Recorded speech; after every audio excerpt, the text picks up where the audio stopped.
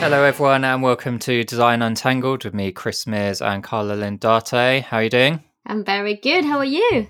Yep, good, thanks. Very excited today because don't know if you remember 3 years ago, but when we set up this podcast, we always wanted to talk about design in a wider sense and not just kind of making apps and websites. So we're joined by a very special guest today, Anna Lee, who's a senior interior designer. Hiya. Hi, how are you doing? Welcome to the podcast. Normally, how we start is if you could just give people a bit of kind of background about yourself and how you got into interior design. Yeah, sure. So I'm an interior designer for commercial workplaces. So I think very early on, I was really interested in just creating things and putting things together and how things worked to perform a certain function. So through my study and travels, I learned everything from textiles, interiors, graphics. I did a bit of letterpress to doing a bit of architecture, urban design, and town planning in uni. So I kind of just all culminated, and I landed my first position in Sydney as an interior designer that specialized in workplace and strategy. So it's kind of been a rolling stone ever since. That sounds really, really interesting. I'm gonna ask you a question that might be a bit maybe annoy you sometimes because people think the interior designers are just people who can come and dress a room, or decorate a room. But I would like you to kind of like explain our audience as well. What's the definition of interior design and why is it different from just someone who can, buy some nice furniture and put it together in a room? Yeah, I guess that's a very hotly debated topic. Yeah. I can probably I'll speak for myself. So I think my work is a very wide scope. So only part of my job is to pick up furnishings, finishes, design the aesthetics of the space. But realistically, the scope is much more working closely with the client to understand the user behaviors, goals, values, aspirations, and working with the engineers and architects to make it come to life. So we're kind of much more in tune with the construction detailing as well as helping the client realize their end goals. Bit of a bigger scope. So when a client kind of comes to you, is it quite common that they don't really have a very clear idea what they're after? Are they looking for you to kind of give that to them, or are there some clients who have a very clear vision of what they want, but they don't necessarily know how to get there? Yeah, that's an interesting one because I think people are becoming more and more educated about the workspace. I mean, even now, with the whole experience of COVID, people have a much greater affinity to how they like to work, where they like to work, the kind of space that makes them most productive. So people are a little bit more in tune with workspace design nowadays, I think, or I guess interiors, or like when you go to a retail space. People are a lot more informed about what they want from a product or what they want from the shopping experience. So some do know quite, what they want to achieve, whereas others definitely need a bit more hand holding, and we would definitely help them through that process. And how do you balance, especially now that you mentioned COVID and new restrictions, etc., how you balance like look versus function and obviously regulations? Yeah. So, firstly, we must meet the function of design. If the design isn't functional, then there's no value there.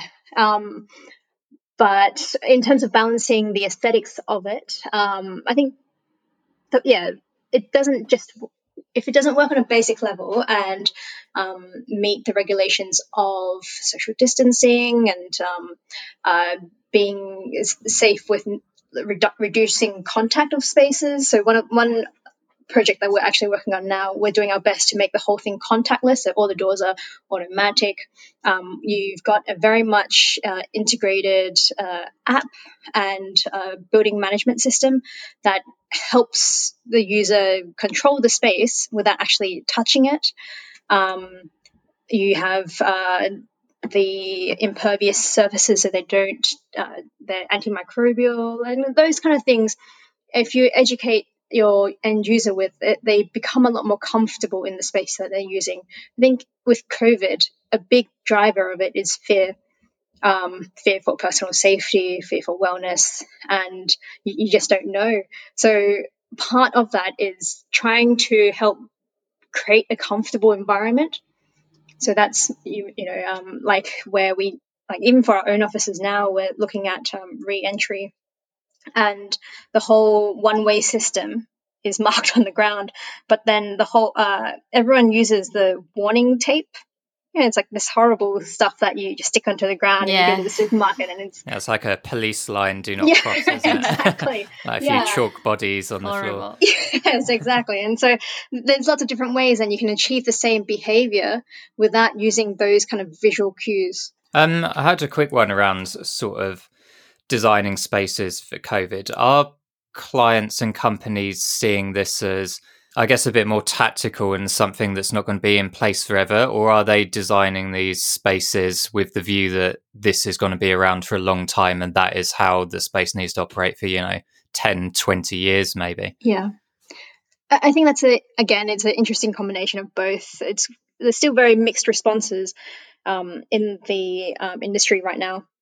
Some people are quite hesitant of making kind of any changes until they look at the more long-term future. So they don't believe that COVID and social distancing will have a real place once, I guess, a vaccine is found, or we manage to develop enough immunity for it to effectively go away.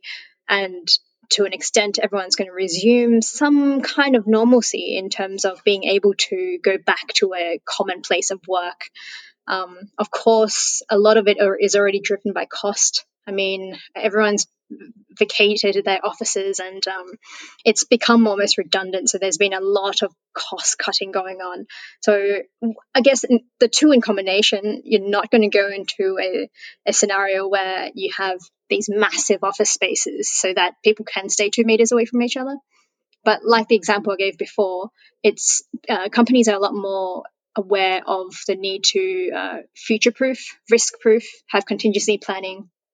So definitely working in these kind of like contactless experiences using digital technologies, and making sure that we can work both remotely and in the office in a very seamless experience is becoming a lot more predominant. So you mentioned some of the trends, like people becoming more aware of how they want a workplace to work.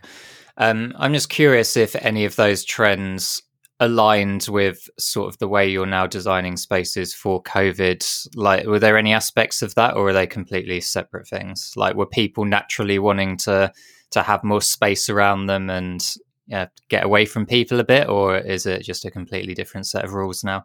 I don't know. I've never really actually thought about that.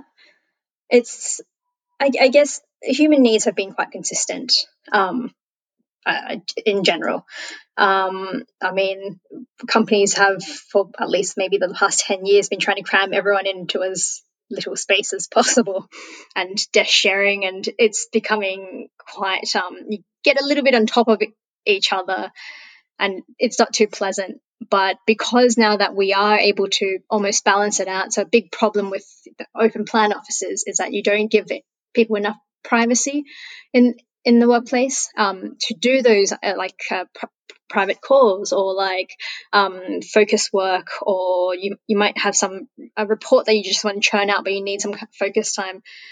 Office really needs to be, or a modern office at least, should really accommodate all the different behaviors of work, and not just, oh, here's an open space and you make a way to work it. So it's giving the right typology. Yeah, it's like a trend of like having a little bit of privacy is coming back again. It's weird, isn't it, that happens?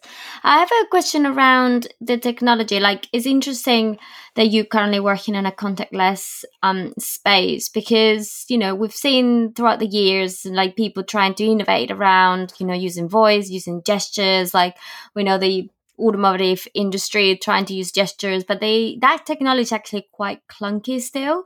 So I wonder if based on your experience, like, first of all, if the technology do you think is actually quite good right now, and if you are involving actual customers in the testing of that technology at all? Yeah, I guess not so much testing of the technology, because then we usually have a technology specialist who would come on board and do all of that kind of stuff, and make it work technically speaking, but as interior designers, we work very closely to make sure that whatever technology is implemented actually adds value to whether it be the customer experience, the everyday user experience, or the outlook of the company. So it's not just technology for technology's sake. Otherwise, it becomes a redundant investment. So we work closely with the technology company and understand what they can achieve. And a big part of that is understanding the content as well. A big problem is, like the client really wants to have these massive screens, or they want to seem very technologically enabled, but they can't produce content fast enough to make it meaningful and valuable. So we work through like little problems like this and making sure that the correct product is provided to the client and we accommodate it in the space in a kind of integrated way. And so some of this stuff obviously might take quite a while to implement, like, actually building it and stuff. So is there anything you do to iteratively test this stuff? Like, is that even possible without actually physically sort of making the thing? No. So we would do prototypes, maybe a smaller scale prototype. That's usually a big aspect of that, just to make sure it works. But because we normally work with a specialist, we don't have to, I guess. But yeah, I mean, digital elements are really key, I think, for us in two kind of ways.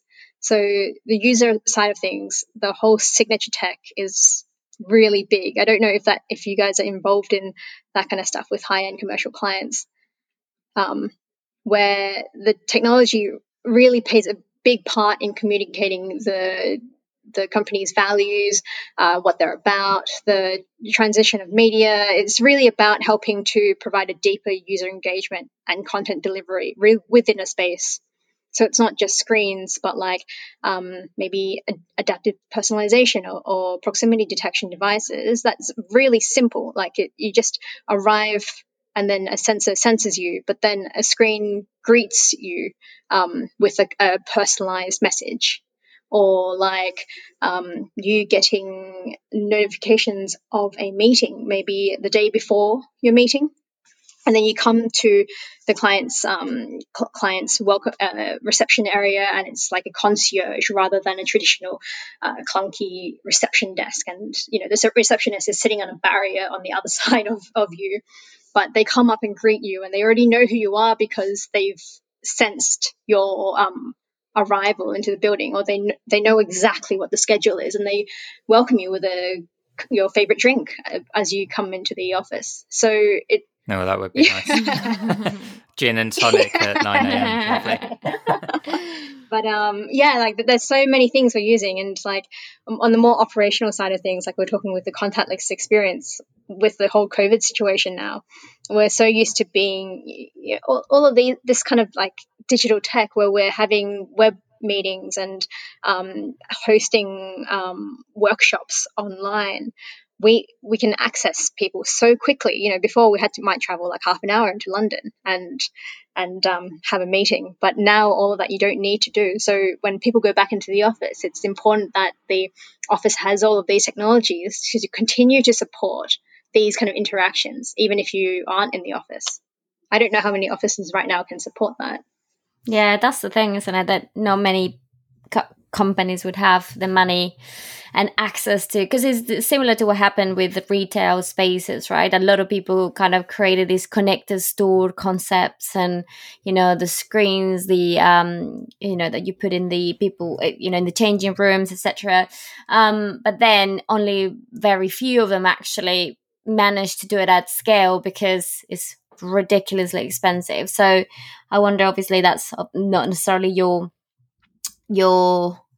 field, but technology companies should try and make that more affordable, because otherwise it's never going to happen for everyone. Trying to step back a little bit and changing the subject, I would be interesting to know, because obviously Chris and I are designers and our listeners are designers as well. What's the process for an interior designer, since like as you get the brief what's the first thing you do? And then kind of like, in very high level, what are the steps that you follow to actually deliver a project? Okay, so I guess in a very high level, there's maybe 4 steps that we go through. So firstly, we get the brief, but we review the brief. So question it, maybe challenge the status quo, and you try to understand what the client is really wanting out of it. So they might ask you that for a really funky space, but they're probably imagining a space with maybe feature-colored walls, but for someone else, it might be slides and bean bags. So it's really important to clarify the brief, and then we issue a reverse brief back to the client. So it's almost like a formal document that we need the client to sign off to acknowledge that we both understand what their high-level aspirations are. And then if we need to do any more work, we'll go through to do workshop and user engagement exercises. So what do those workshops look like? Like what happens? So there's a whole series of different ones that we do. We do, say, for example, there's visual cards. So then we have a whole series of almost cue cards with images of spaces on them, of different kind of spaces, different aesthetics. And then we ask the key stakeholders in the session to mark what they like and what they don't like about it. So that helps immediately erase kind of any vagueness in aesthetic differences. People's how people relate to aesthetics and describe it using language is very different. So then we get an understanding of what that might look like. We do exercises to understand their risks and aspirations. So say, for example, we do a pre-mortem. So hypothetically speaking, if we fitted out your office and a year later it fails miserably, what happened? And then that's a classic workshop as well. I've used that one before. It's good because it does, for most people, they haven't really been asked those kind of questions.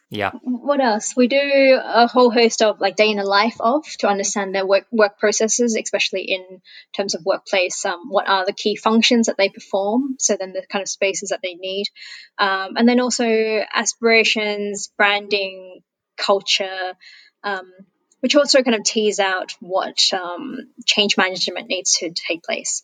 So, for example, if you have a very traditional company and they're used to working on one-to-one desks, as in everyone has an assigned desk, it's very hard for them to get into an agile environment where you're expecting them to share the space and work with great flexibility and work essentially wherever they choose. But the behaviors associated with using such a space is very different. So we try to understand really where the baseline is at, and also we do a lot of occupation studies as well. So actually understanding how they utilize their space. Those occupation studies is more like observation on like existing, people working and how they actually do it. Is that how you kind of include all the customer or not? Both. So we it sounds creepy, but we watch them work and then take notes. So observing the behavior and just, the kind of like what happens day to day from almost an objective third party perspective. But also we do a count of actually how much of their space is utilized as a percentage over the day, over the week. And it understands, if you're just looking at the workplace as a infrastructure, how often they actually use this investment. So then that way we can help them making, if they need to make real estate decisions. So say, for example, if they don't really use the space effectively, and most people are actually out of office because of the nature of their work, they can maybe reduce their floor plate, go rent somewhere where it's more prime real estate, have a better status, I guess, and more opportunity to bring clients in, and it might help elevate their brand, even though cost-wise it's neutral. Yeah, well, that's really interesting. So you mentioned there's like kind of 4 steps, right? So the first, just to recap, the first one is you take the brief, you understand that. The second one, you kind of like replay and use all these methods, design methods, to shape that, the brief and the project and give recommendations to clients. So what would be the other 2 steps? Yeah, so the third step would be the actual concept design, coming up with an idea for the space. It's very important at this stage for interior designers to actually develop a concept. So, say for example, it could be something very vague, like I'll give one really good example is a hotel I went to in Hong Kong. It's like this boutique hotel. It's not the fanciest in the world. It's one of those like smaller, like hole in the wall ones, but it's incredible. And the whole thing is designed around a series of photographs. This guy took of a lake in Sweden called Lake Tuve. So it's that very Scandinavian, stark, quiet lake, absolutely still, misty, and it looks so chilling and haunting. But it has this incredible mystery to it. So then how do you convert these kind of like emotional reactions and senses to this into a physical form? So for us, that's what is a really interesting thing. How then you take the elements of design, which might be, you've got everything like color, shape, line, all of those elements and principles, but then you're actually translating it into a physical reality, aesthetic reality, where you can touch and feel it and sense it and bring it to life, essentially. It's the most incredible little hotel. So could you give like an example of how that hotel achieved that? So as you go in, the whole thing was about with the kind of starkness of that Scandinavian lake and the icy coolness.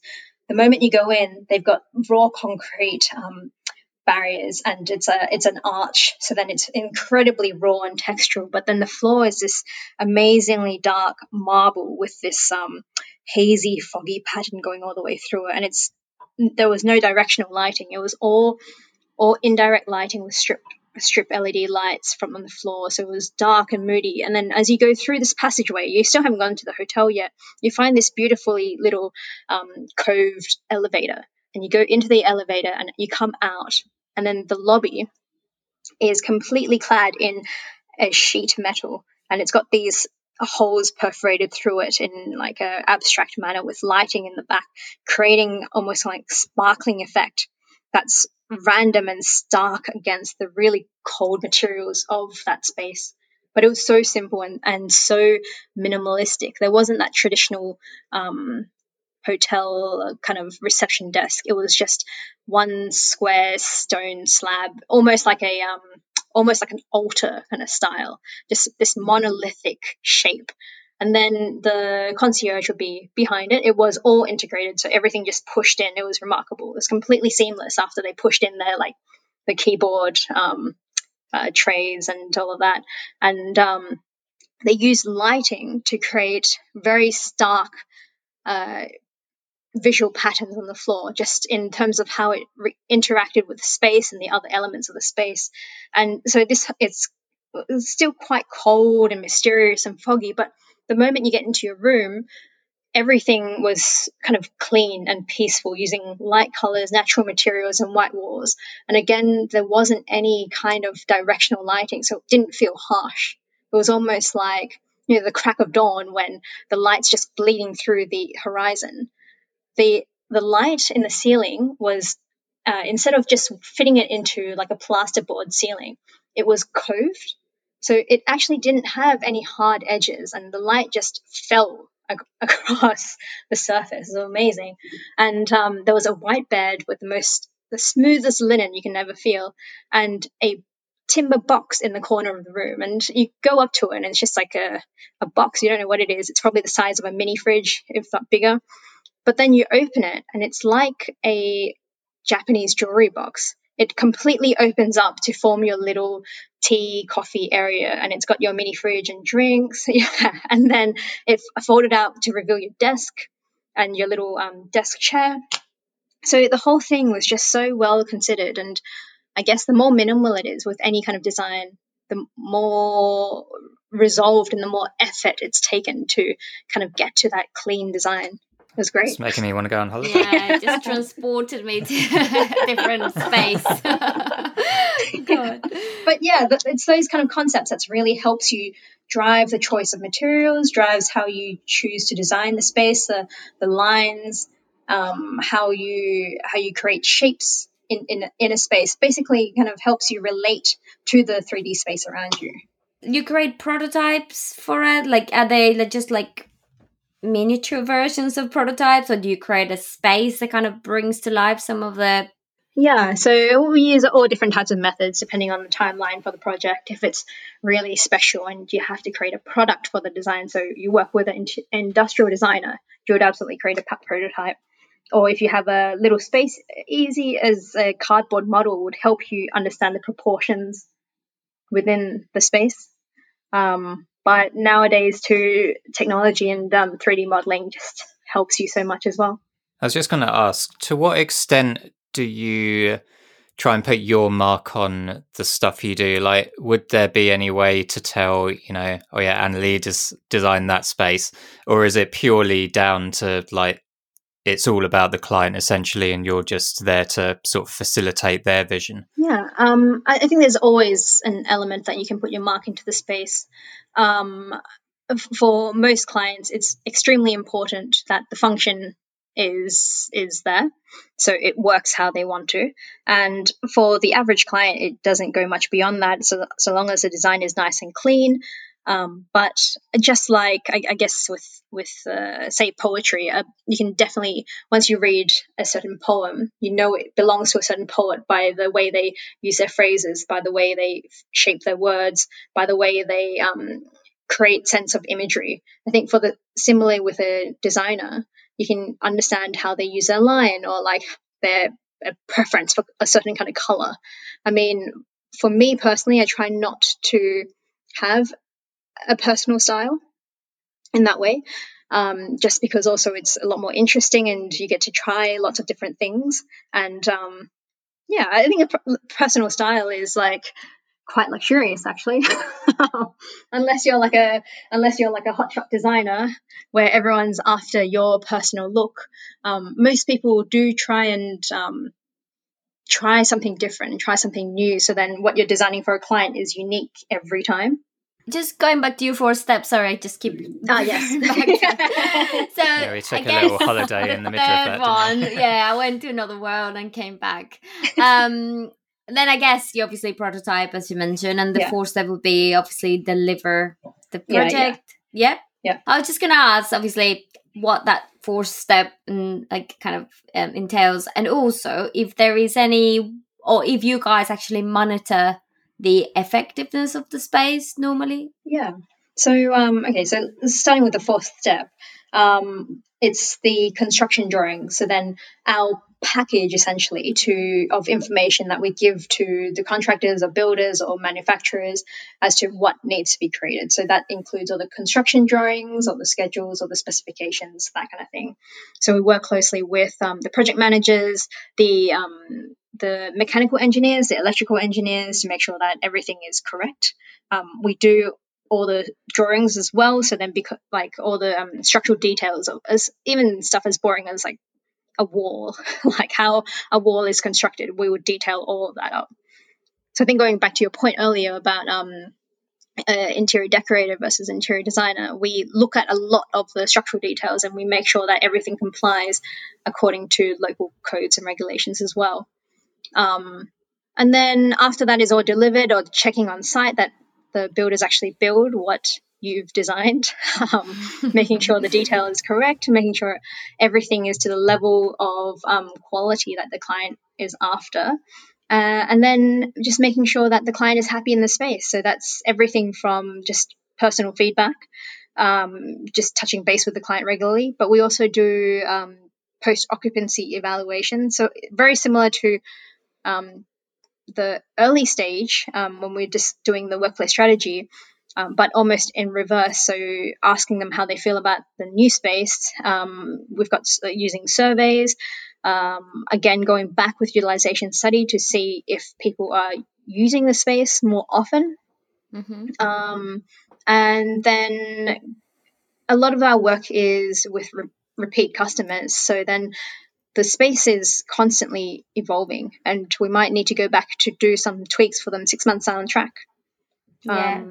It a lot of the spaces now are adaptive. So then it's just about, we can shift a few things here and there.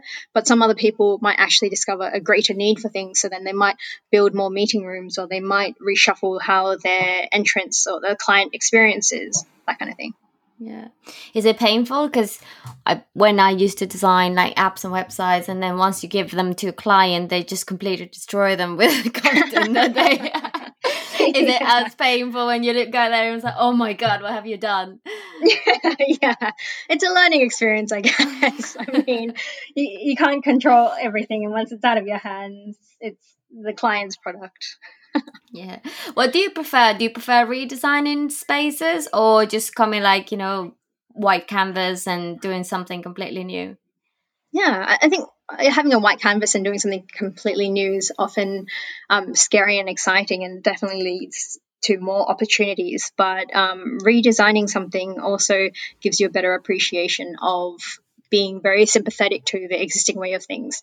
So it's hard for you to bring in new behaviors or a new way to use a space or change people's perception of something, rather than just starting afresh and being, this is completely new for you, and working people towards that. Mm-hmm. Just before we wrap up and Carla asks a trademark question at the end, obviously we spoke about the kind of hotel that you described there. Are there any other spaces that maybe are a bit more well known, maybe in and around London or any other cities that you think are worth people checking out and you think have kind of delivered their vision in a particularly good way? Yeah. I think one really easy one to go see is the V&A exhibitions. I find that the ones that they curate and you have to pay for, they actually do extremely well in creating a very sensory experience. Not just what the exhibits that you're looking at, physically looking at, but the whole space in which you explore.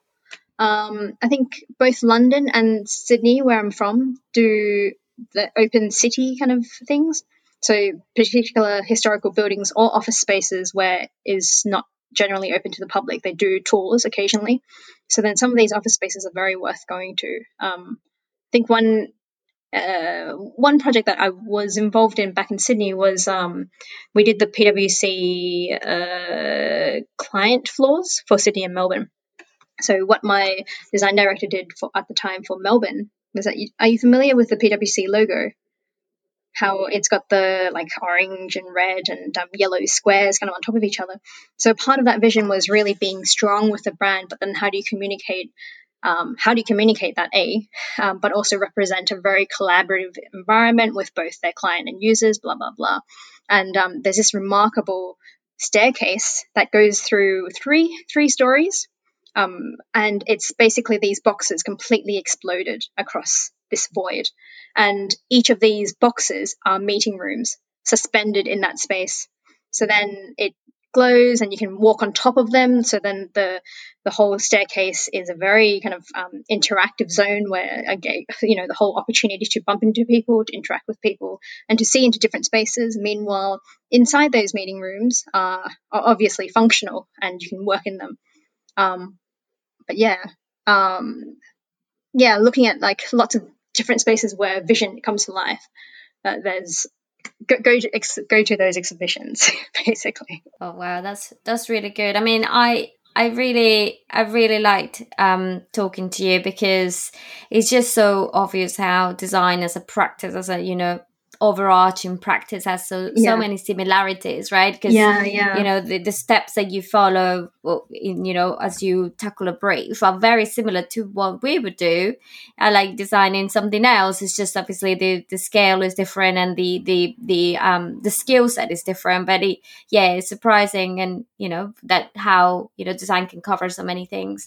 I always ask this question, and I think actually after talking to you, it would be really good if you could recommend. Obviously, you already recommended where to go to see like good spaces and stuff. But if there is any books or podcasts or other resources that you can recommend to designers, not necessarily to become an interior designer, because obviously you have to have a formal training and experience to do that. But how can they, by reading about interior design, they can then apply that to their design jobs, wherever they are? I've got 2 books that would be very interesting. They're not particularly specific to interior design, but very much to design in general. One's Pattern Language by Christopher Alexander. It is basically him and his colleagues have identified 250 something patterns of space, and basically the point is all of these patterns can be put in a certain order and a certain combination to achieve a certain effect to a user, and that's the pattern language. Combine different patterns, you get a different language. But I think it's also very much used in computer programming, in understanding the logic of things. But yeah, that's definitely one to track down. And also Emotional Design, Why We Love or Hate Everyday Things by Don Norman. So he's very interesting, and he talks a lot more about the user experience of design. So after it's left the designer's hands, who's got all these ideas of like aesthetics and material and all of that, after that, how does the user actually just then interact with it? And he divides it into a visceral, behavioral, and reflective design. So why it makes so much meaning to us. But yeah, very general, but I think they were very profound to me. Cool, awesome. We'll link those up in the show notes as well, so people can check those out. So yeah, I think that's all we had. So thank you very much for joining us. That was super interesting. Yeah. Enjoyed going to that hotel with you. Yeah, as well. Thank you so much. And literally the way you describe it, I was like, oh my God. Thank you so much. Search and subscribe to Design Untangled using your favourite podcast app and leave us a review. Follow us on the web at designuntangled.co.uk or on Twitter at designuntangled. Become a better designer with online mentoring at uxmentor.me.